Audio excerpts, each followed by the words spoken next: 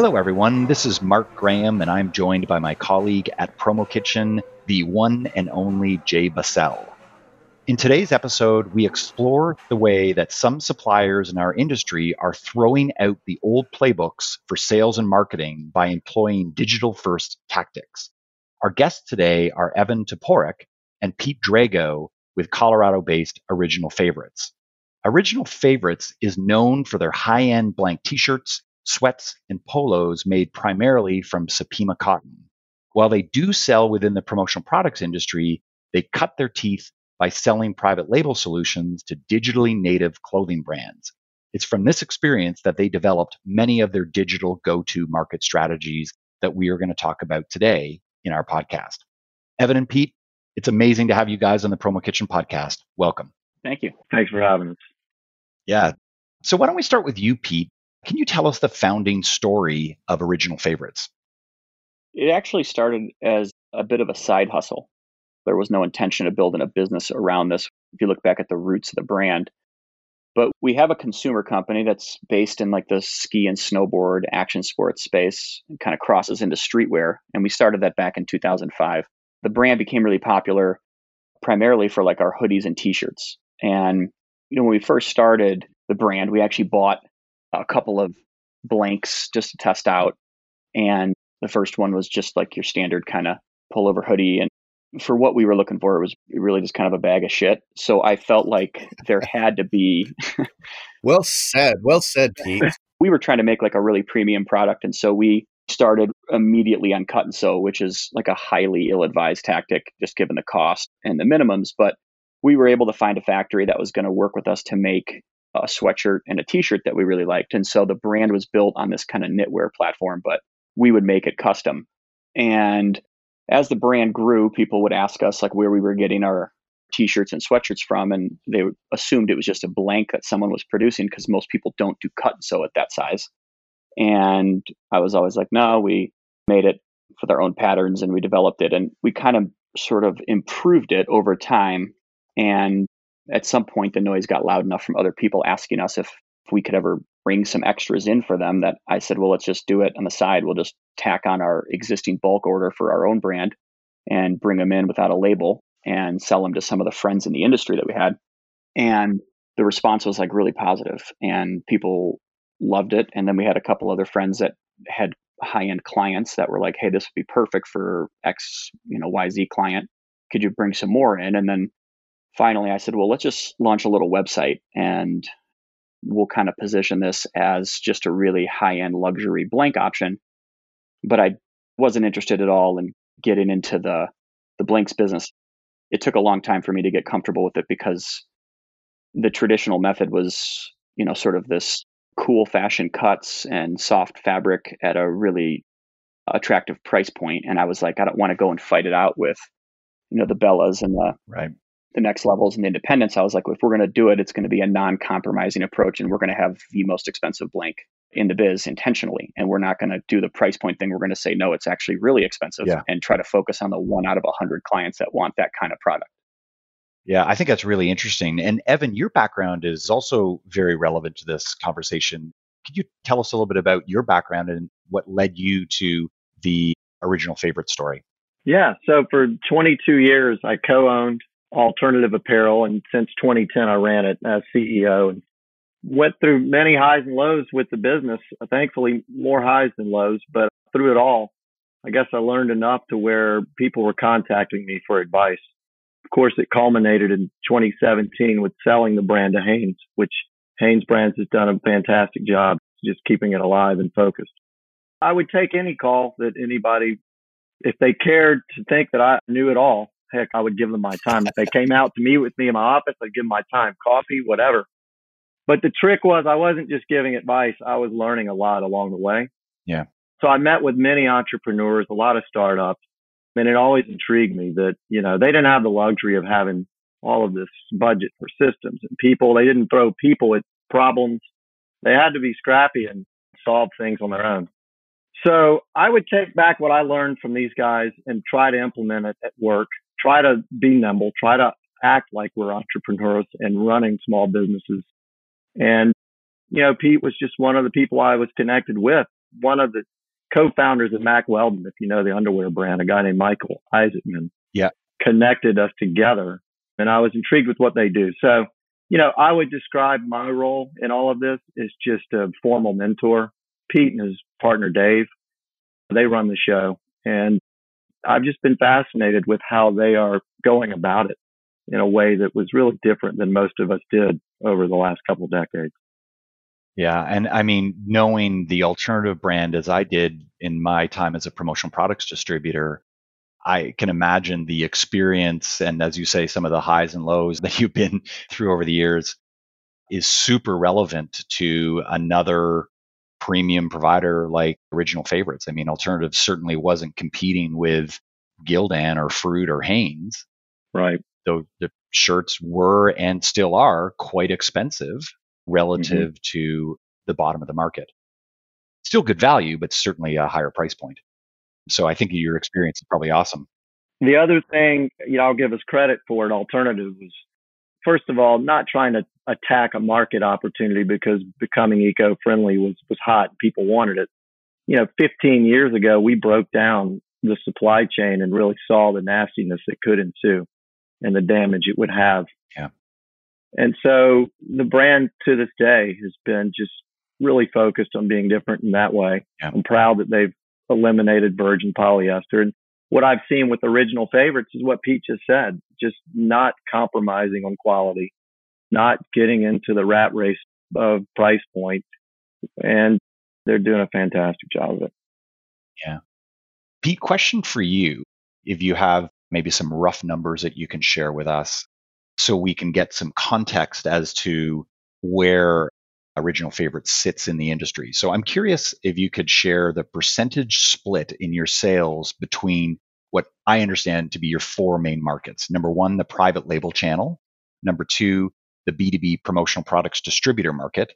Number three, the apparel decorator market. And finally, number four, consumer retail. Just a rough percentage of your sales breakdown between those four? If you're talking on the private label channel, and it includes a couple of things in there because there's some crossover with decorators for us. But basically, the entire model we built was designed to have the conversation between us and the brand or company that was going to be using the product and to try and strip down some of the layers between it because there's some inefficiencies there. And then also, I'm kind of paranoid about brand. And so it was really important to make sure that we controlled that conversation and that message to make sure that we were communicating correctly. So most of our sales, 85% of them are just blanks. And we sell that to a combination primarily just as a blank. But then there are a few clients that will piggyback on our bulk production runs, and we will have it decorated at the factory and brought back in. It's not a business that we target. It's not a part of the company that we advertise, but there are some large household names in either the luxury space or in the consumer space that we'll take on 3 or 4 per year maximum clients because we don't have the bandwidth for it. So I'd much prefer to sell the blanks, and about 85% of the business is that sort of blank or existing product that we just have stocked to brands or to brands that maybe want us to just help put the tags in at our factory and bring them in. About 5% goes to the promotional product space, and that is not that we don't want to do more there. It's not that we are shying away from it. We just don't do any outbound sales calls. Right. So that would be a great way for us to get the product in front of them. But right now, the only ones that have come to us have been when a client brings our blank to that company and says, I want you to use this t-shirt or this sweatshirt. Right. And that happens. That's how most of our inbound sales come. So we started by making the conversation between us and the brand so that they then are like, wait, I don't like what you're showing me. Can you go to these guys? So most of the promotional products companies come to us after a client says, hey, this is what I want. And so it's a small percentage. The decorators are part of that 85% because the ones that are ordering from us are just ordering on behalf of a client that came to them and said they want it. Right.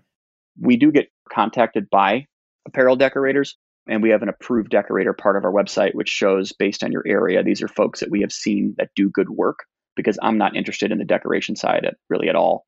I like to connect the brand with the decorator and say, here's who you should be working with. They're pros at this area. And then it's about 3% is a retail customer. Right. Like just Joe average that shows up and buys right off your website. Yeah. Right. I have one last little question, and I want to turn things over to Jay.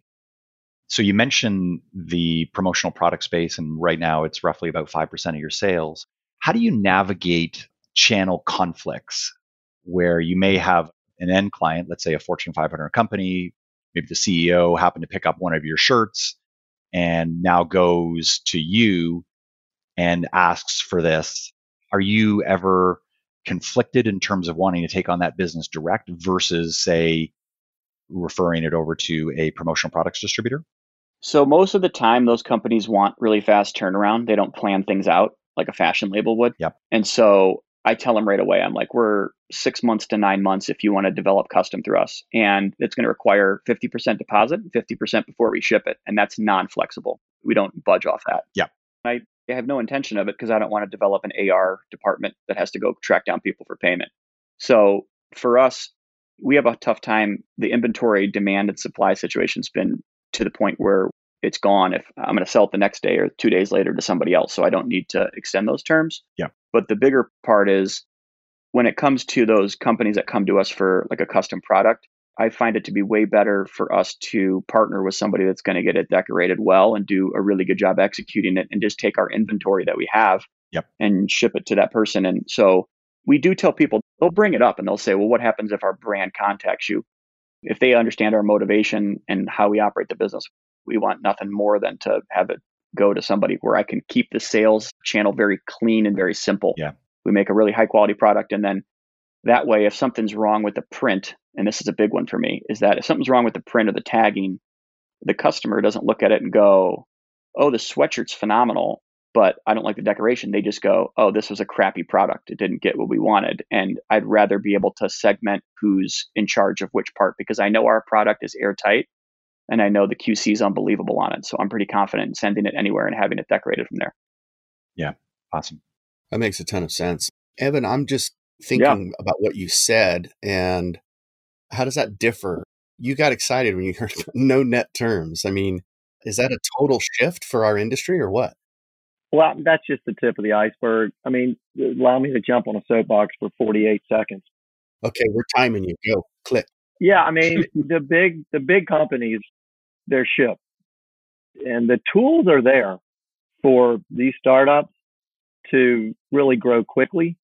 But the big companies, they have a tougher time adopting them and adapting to the change.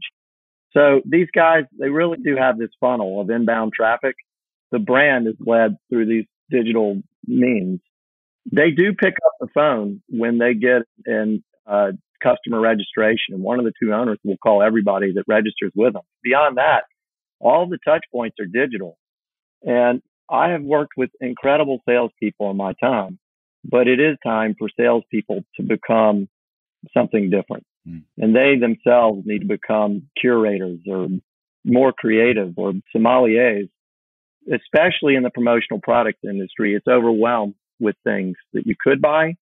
The brand itself has become the new way to communicate with the end buyer.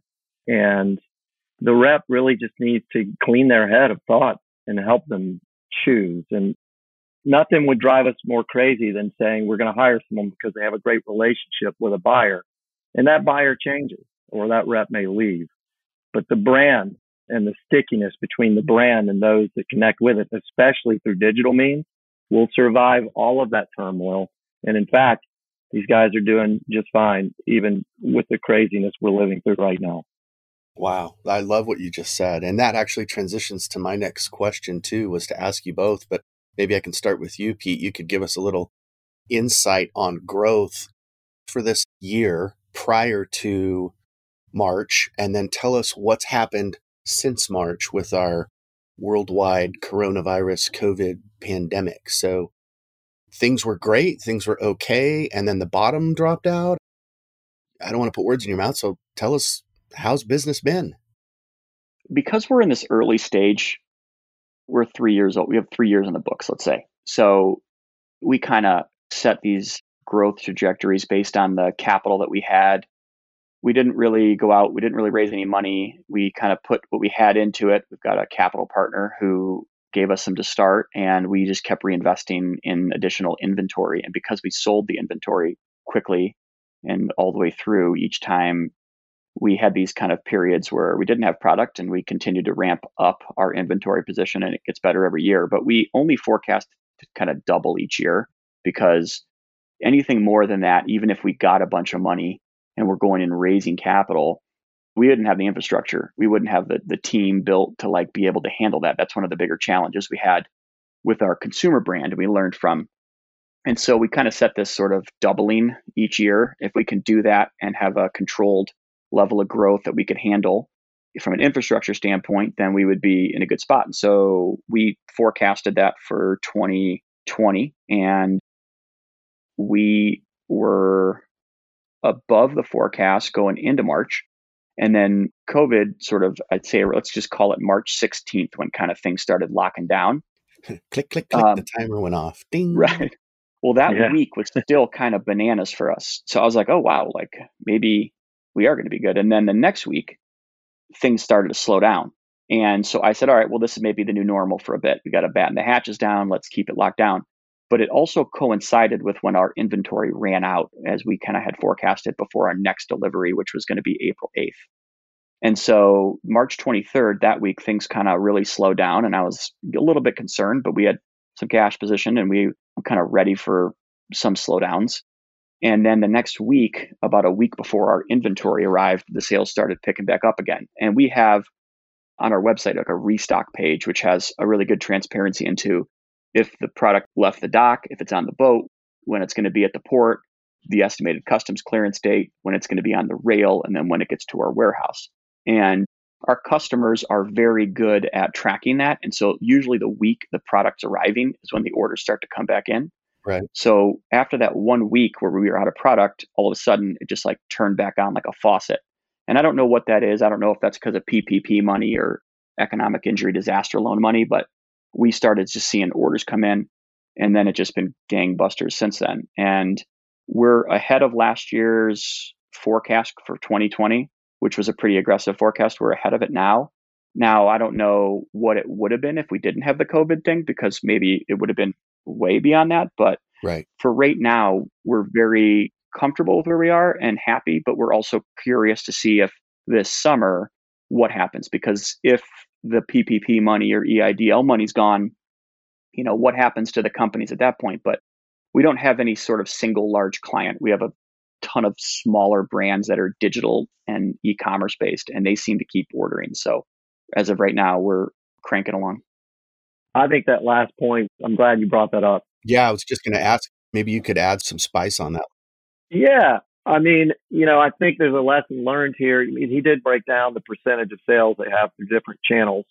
And of course, shopping at home at a good price point has survived this. So I'm not sure if they were flip-flopped and such a high percentage sold into end use of corporate America, we would be having that same conversation. But the lesson I believe we've all learned through this is to try not to be too concentrated with any customers, of course. That's old school business.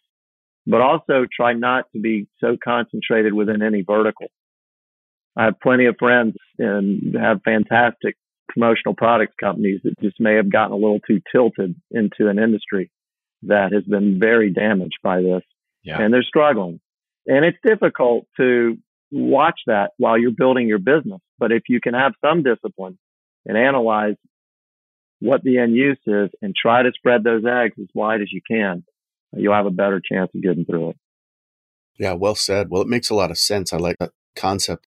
You've spread this through so many digital buyers. You're not stuck with all things events, or, you know, you're not in one vertical. So that makes a ton of sense. Maybe that's what's helped keep those numbers up, as opposed to some of the other folks in our promo space and apparel space. They've really gone through a few struggles. This last 6 weeks been super challenging. Yeah, and from a macro level too, loungewear is doing better. I mean, when's the last time you buttoned a shirt? So T-shirts and sweatshirts and sweatpants are going to definitely have a better chance when we're all working from home. That's the new business wear, isn't it? Yeah. And by the way, let's hope that just stays the same. I mean, that's all we've ever worn to work. You couldn't have planned for this brand explosion any better. What crystal ball are you guys using? Wow. Pete, how did you know that was coming, Pete? Yeah, Pete, tell Yeah. us. I mean, God, Well, this is we study global diseases at a really micro level, so we I won't even go there. That's we fell backwards into that part, that's for sure. take credit for it. Your timing was perfect. So, I do want to dig just a little deeper. I know time is short, but tell us if you were, besides the branding side of, original favorites, if you were trying to grow, let's say for the rest of the year, this is currently in May, let's just say for the remainder of 2020, how would you specifically go to market trying to attract either more promotional product companies or more apparel decorators? Because that's the world that Mark and I really live in. And that's where our Promo Kitchen listeners are, that's where they live. So right. If you were marketing to those folks, rather than the Fortune 500 company dragging the promo buyer in saying, hey, I found this while I was skiing in Aspen. I really love it. I want to buy thousands of them. How would you market to those folks specifically? Because as far as I know, I've never seen the brand at a trade show. I don't have salespeople calling me talking about original favorites. So what would you do, or what are you doing? Maybe you could kind of dig into that for a second.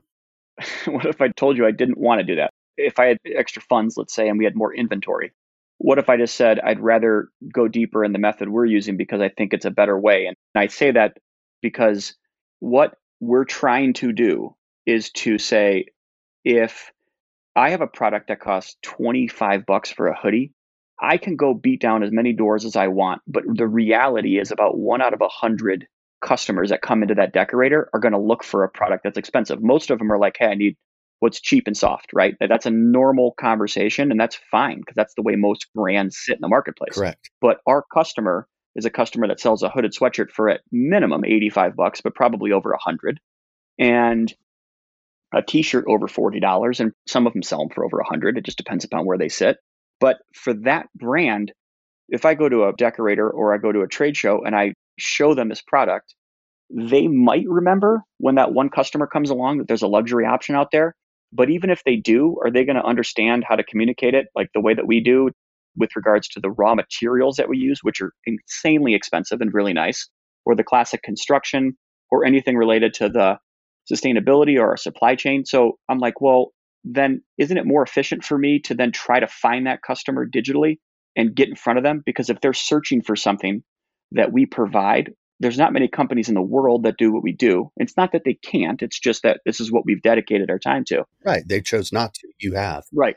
And so for us, if someone searches for a Supima Cotton Blank t-shirt, you better believe we're going to end up in front of them. And how do they search for that stuff? They search for it online. So rather than go to and spend time trying to pitch it to somebody, I would rather have someone come to us and call our phone or email or inbound, which is how all of our leads come, because that person's already interested in what we're doing. If they've been to our website, the photography is really, really high quality. The product clearly communicates well, and they understand that they're going to be spending more than they were if they're buying a t-shirt from a company like a Bella or a Next Level or whoever that may be, right. Again, who makes a nice product at a very nice price.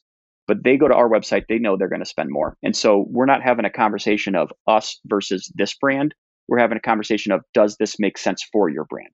Because if it doesn't, we're the first to tell them, go buy a less expensive t-shirt. This isn't for you. Yeah. And if they can stay in business better that way, that's great for them. And maybe down the road, they want to do a premium line and we're the option for them. I have no problem telling people that, because I don't like to sell something because I think then I'm spending time trying to convince them to spend more than they need to spend. I don't like doing that, because there's Right. plenty of people out there that want what we already have. That's fabulous. Well said. For us, it's really about trying to find the 1 out of 100 digitally and just getting in front of them so that they can see what we're doing, because it's communicated well. Right. And to dive specifically into a digital tactic on this front, Pete, are you generally investing in SEO or on the AdWords spend, or both? We're doing AdWords and the Instagram, Facebook stuff. So to us, those are the two most effective channels we've seen for trying to hone into who our customer is. And Right. we've gotten a really, really good response on it. I think those channels are being used more and more, but they're really powerful if you got the right people helping you, making sure that the keywords and the similar interests are really honed in. Well, I'll tell you, doing some reporting here from Toronto, Canada, when you type in Supima t-shirt blank, Original Favorites actually does show up number one in the organic results, which is awesome. It's obviously where you want to be. And then looks like there are 3 non-original favorites that are showing up in the AdWords. But you know what? A guy like me ignores those ads and I go right to the first SEO result. Well, so good for you.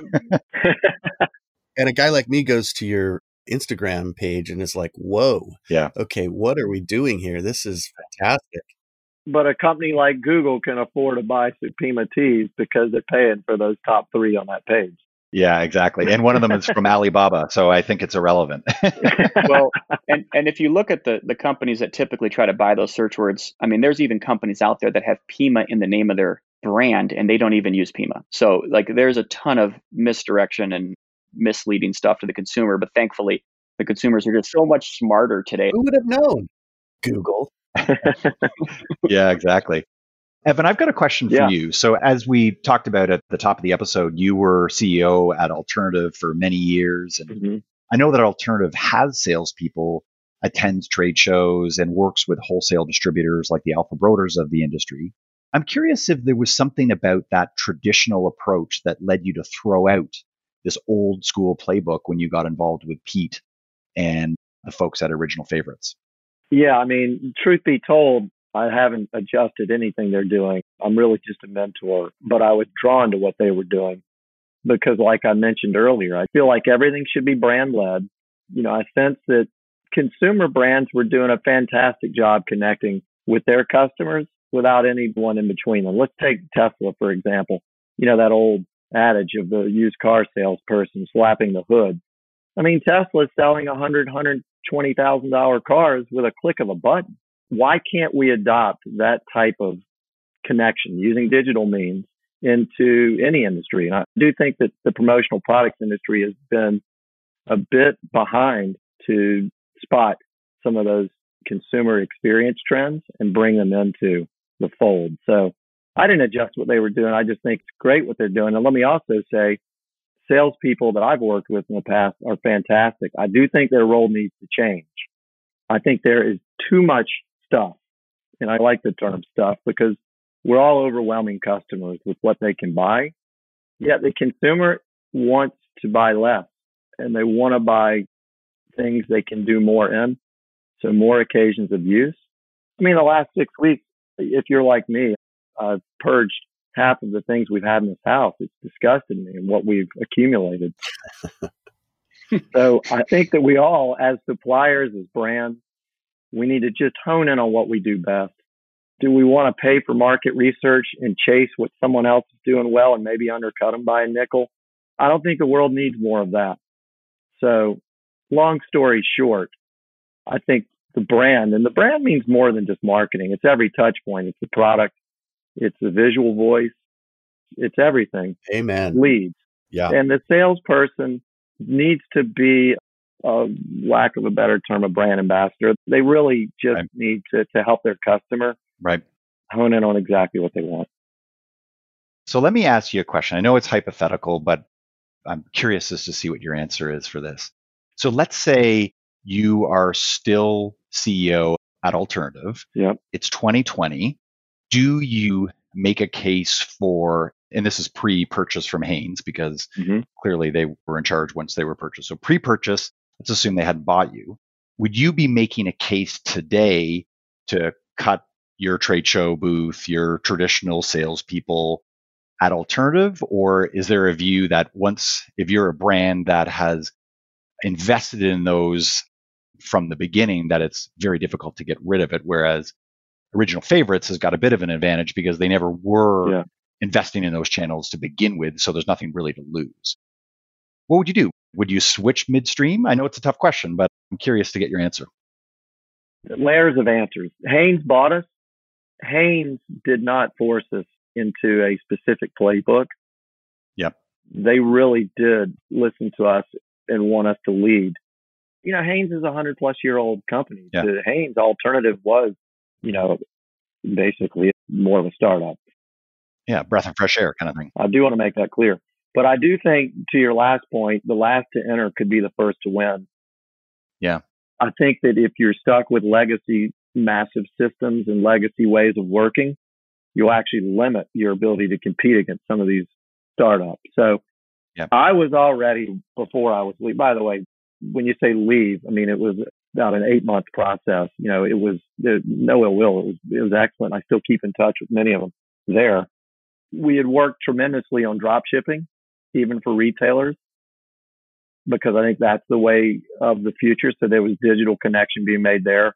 We were one of the first adopters in a tool called New Order. If you're familiar with it, it's more for the retailer group, but it was digitizing more of a trade show and a rep and buyer experience from the beginning. Yep. We were starting to turn down trade shows. I respect a lot of suppliers that have taken that approach. I think Polyconcept comes to mind. Yep. I believe they only do one big show a year. Is that true? Yeah, I know they dropped out of ASI, but yeah. And they tailor different events to have relationships with customers. So look, face-to-face has taken on a whole new meaning with the virus. Yeah. But I think there was already a big movement to try to create a new way of working with customers. Yeah. Pete, I've got one last for you, and then I'll flip it back to Jay.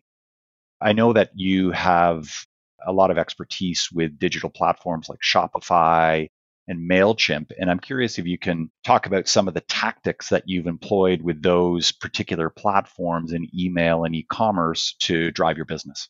Yeah, sure. I mean, they've both been huge for us. Doesn't mean I don't have my gripes with those companies. So this isn't some sort of free ad for either of them. As is the case with any technology, yes. But I will say, though, for any company out there, I think the email list is the most powerful tool that we have. And I say that because we own it. Like, that's our client with their information that we can speak directly to.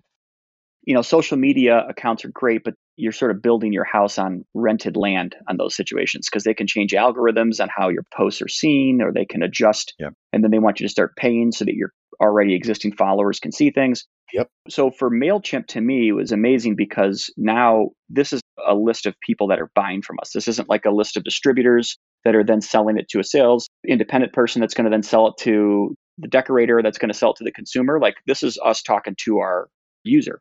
And they then can take that language to their client. If they want to sell a high-end product, they can have all these tools that we provide them with. And I think being able to go through MailChimp for that is so powerful, especially if you set up like the right kind of drip campaigns. And what I mean by that is, if someone comes into our online system, Evan mentioned, we make a phone call to every client that comes inbound just to introduce ourselves. And if they apply for a wholesale account, we let them know that we're here to help. And we've got this little phrase that we say, which is to use us as a resource, because we believe we got a lot of experience in the industry. We're happy to chat about it anytime. So that's part of it. And if they get their account activated, they see a certain sort of chain of emails that come through that are really helpful in terms of them understanding our product, how to order, and then some of the things that they can use to help sell that product to the client or to, their customer if it's a brand. And then if they don't sort of fall into our jet stream, there's another sort of channel that we can help them with to help move them along. And whether it's with us or somebody else, it at least helps them educate themselves, because our belief is the more education that each of these people have, whether it be the end user or the brand, the better they're going to be situated to buy the product that makes the most sense for what they are as a company.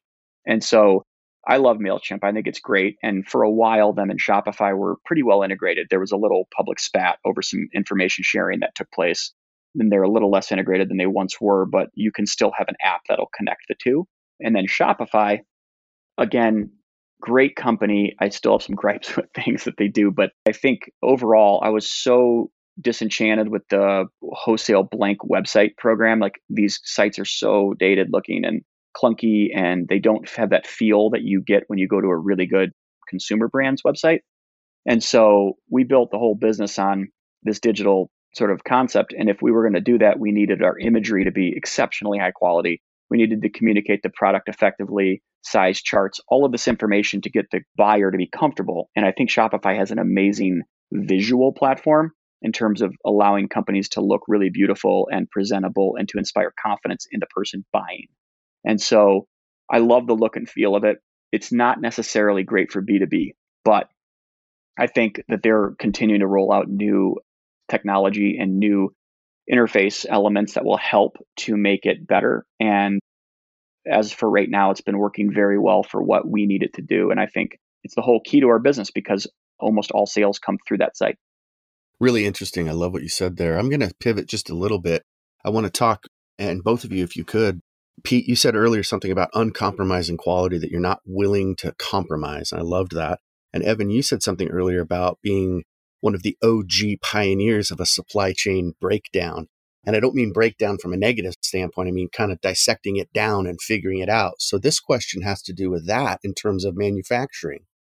I've seen this resurgence of made local, I'll say, because it could be made in Canada, could be made in the US. And there's been that passion for apparel specifically returning and having that manufacturing base here in the US, made in the USA or made in Canada. And we're starting to see greater numbers on that. But the question really is, are you seeing it? Is this the time to pivot? Is this an opportunity to bring back some of that production domestically? Yeah, I mean, I'll believe it when I see it. I continue to hope, but I'm not sure we have the skilled labor. I'm not sure we have the machinery. I'm not even sure those are the greatest jobs we could give our people. So I would tell you that moving it closer to where you do most of your business. So if you sell mostly in the U.S., it is critical, especially if you're going to supply in the promotional products world, to get your supply chain moving as quickly as you can. So I would say moving it to this hemisphere is important. You never know where that big order is going to come from. It's almost impossible to forecast your inventory needs, and it's not a great use of capital to just be as deep as you possibly can. So speed to me is priority one. Right. Domestically made, I'll believe it when I see it. Sorry to have that attitude, but no, I think that's fair. I don't think you need to apologize for that attitude. It's one thing for a loud minority to say we want, but the reality is the buyer. And if the buyers, don't really care, then you're right. But I'm curious also, and Pete, what is your take on this? And maybe this whole COVID coronavirus pandemic has created some uncertainty, and that might have a factor here, but I'm just real interested on your guys' take on this domestic production.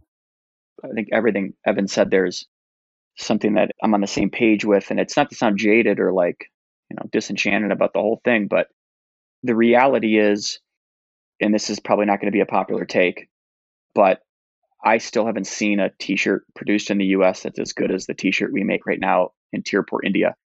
And on top of that, further, and if there are one, by the way, I'd love to see it. We're totally open to receiving calls from any factory in the US that thinks they can do what we're doing. But the reality is if you've been in those factories, I've been in them all over the world.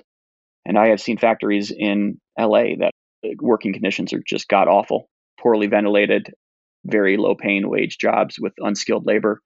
And I've been to factories overseas that are sparkling clean with incredible conditions for the employees, as well as healthcare on site and every certification under the sun.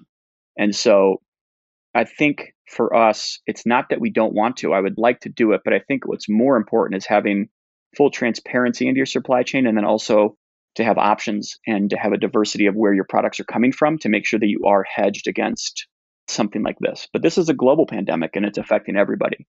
Correct. I do think, though, as far as manufacturing goes, it's just a little less sexy than the reality.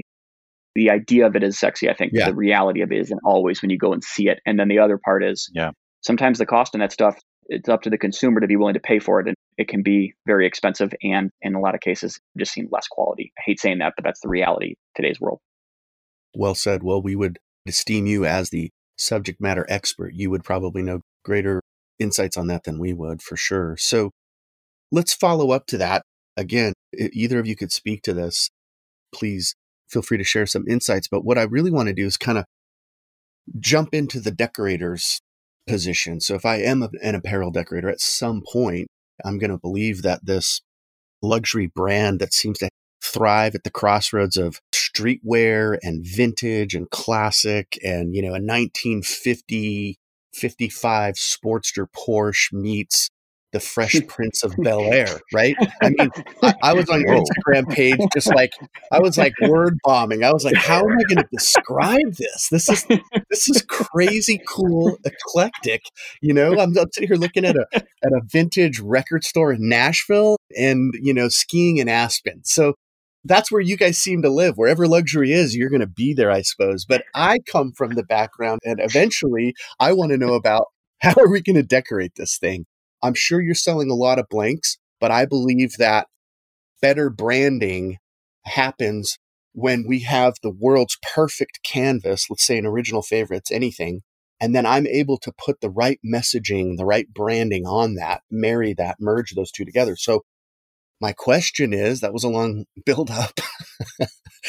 What do you see in terms of superior prints? Can you share some examples? What's working well? Do you have partners that you brag about that say, oh, I was on your website, I saw the screen printers that I know many of them, so that's fabulous. But are there some limitations? What should I know as a decorator? And that's kind of a dysfunctional question, but go for it. I love it. So it depends upon what kind of answer you want. I can give you the nerd level understanding from the cotton standpoint, which basically the raw material is what makes all of it as good as it is. That's the end all be all. So what you said there was code for no short staples, long staple only, right? Am I right? That's right. Well, not long staple. Yeah, not just long staple, extra long staple. Very, very extra long. Okay. You better explain that to Mark. We just lost Mark. I can tell you that right now. All right, Jay and Mark, you strap in. Go ahead, Pete. Go off on this. So there's a ton of different type of cotton out there. And I think this is where our customers, they love this nerd level cotton thing. So if you go and look at the source of the raw material, 99% of the cotton grown globally is short staple cotton. And in the US, it's primarily Akela cotton, which is the standard t-shirt what most people are probably wearing today. There are a few really, really high-end heirloom, and not spelt the way some people spell it, but the real heirloom, like an heirloom tomato types of cotton that are grown out there. And there's like Sea Island and Giza 45, which are made in microscopic quantities, like less than 500 bales a year and almost impossible to track down. But the largest, most available type is Pima, which is an extra long staple cotton. And what that means is that the fibers of the cotton are about 50% longer than a standard short staple cotton. And this type of cotton is tough to grow. It has low yields, but the quality of the cotton is off the charts. And when you mill it, you get this incredibly smooth surface. And so with a t-shirt, if you look really closely at your t-shirt, you just kind of hold it up against the light, you can sort of see these little fuzzies that are on there. It's like split ends, on your hair. Yep. And that's because the little staples, as you mill it, they aren't as long, so they sort of have these little fuzzy splits at the end of them. And if you look at extra long staple t-shirt, that has almost a satin look and feel because there's not a lot of those little hairs. It's extremely smooth, but it's also stronger. It holds color better, and it provides a very smooth surface for printing. So for us, and I take no credit here, this is just like an unbelievably high quality plant that we happen to use for our t-shirts. And it's expensive as hell. And there's only 1% of production globally is of this extra long staple. And in the US, they take the Pima cotton and they grow it, and they have an organization called SUPIMA that basically certifies it and makes sure that it meets all of these crazy strict regulations in order to be classified. That's SUPIMA, SUPIMA, SUPIMA? Yeah. Okay. It's a portmanteau of Pima and Superior. So Superior Pima is SUPIMA. And that organization is incredible. You can go to Peru and you can get a Pima t-shirt, and they may blend it with some short staple cotton, but you would have no idea. It's just one of the things that's up to the person that's putting the label on it to tell you the truth. But with SUPIMA, they have this independent company called Oratane that certifies it by basically zapping the t-shirt and give you a molecular breakdown of the actual plant that's being used. Now that is nerdy, man. That you've taken this nerddom to a new level, bro. It is very nerdy. I love it. It's getting near the end of the episode. Near the end of the episode, here's where all this comes back together. We're asking, is this the death of the salesperson? No. But the salesperson needs to be able to repeat their story the way Pete just repeated his. Amen, man. I love it. Could you hear his passion when he's digging in deep, talking about certification and molecular DNA breakdown of cotton? I mean, come on. But the reality is today, it's only as good as the label on there, right? Like if you don't have this type of certification independently, like who's to say what's what? And this is why there's so many class action lawsuits right now against, quote, Egyptian cotton or people claiming certain things. And this Oratane is just awesome. So they're there to basically give us the assurance that what you're getting is what you're getting. And the printing on that t-shirt, to go back to your original question, the registration, the printing is so clean because you have a smooth surface and the way it holds the ink that we do get calls from printers all the time that aren't familiar with us, that a client ordered our t-shirt and they printed and they'll say like, what is this? Like, this can't be cotton. And I'm like, no, it's 100% Supima. Yeah. That's fantastic. Yeah. Well, that I think is spectacular to get into that degree of granularity with this, because certainly our audience is comprised of a lot of apparel geeks that love to learn about this stuff. I've got one closing question for each of you, and maybe we'll start with you, Pete, and then go to Evan. Outside of original favorites, what is a t-shirt clothing brand that you really admire and would happily wear their product? And it can't be original favorites. It wouldn't be. I got other stuff. For me, I think they tend to be Japanese brands just because I think their adherence to traditional manufacturing methods and the focus on raw material tends to come from a lot of brands from Japan that I like. But it's not a t-shirt brand per se, but they make an amazing t-shirt, is Visvim, which is a brand started by a guy actually who lives in the US, but he's Japanese, and the brand is rooted in Japan. And they just put an unbelievable amount of effort and time into the way they make their clothing, almost going back to traditional manufacturing methods from like hundreds of years ago to intentionally make it harder to make, but to give that, they call it kind of futuristic vintage. And it's just an amazing high quality product. And if you don't have a lot of room in your closet, which I think a lot of people have limited space, I'd rather have the things in there that I have be amazing and be timeless and not be built on trends, but built on a story about the manufacturing and the sourcing of the material, which I think is really, really cool. Yeah. How about you, Evan? I mean, I think I'll give a more commercial answer, but a lot of my desires when I look at brands comes from sustainability. And when I look at Patagonia, the way that they pioneered it, the way that they've been commercially successful without really compromising in that area, the way they guarantee their quality. I mean, if you have a zipper break, you could take it to their store. They may even give you a new jacket. They stand behind it so much. And then at the brand, like I said, in every move they make, they actually got a trade show when it comes down to it, moved out of Utah to Colorado because they didn't believe in the way Utah was treating their national park. So maybe it's because they're private. They don't have some of the pressures public companies have.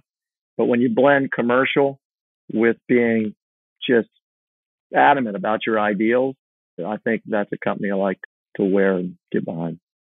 Yeah. Very cool. Both great answers. And this has been such a fabulous conversation. I love how we've gone from talking about digital to getting into the micro details of Supima cotton and its ability to hold a print really well, which I know Jay gets very excited about. But I can tell you that this has been a real delight. And on behalf of the entire Promo Kitchen community, we really appreciate your time and expertise, Evan and Pete. Thank you so much for having us. Well, we thank you guys as well. Thanks again for listening to this edition of the Promo Kitchen podcast. If you like what you hear, you can subscribe to the podcast through iTunes or wherever you get your podcasts. And remember, you can always get involved in the Promo Kitchen community by visiting us at promokitchen.org. You can also show your support by donating to our cause at promokitchen.org/donate. We would sincerely appreciate it. See you next time. Thank you.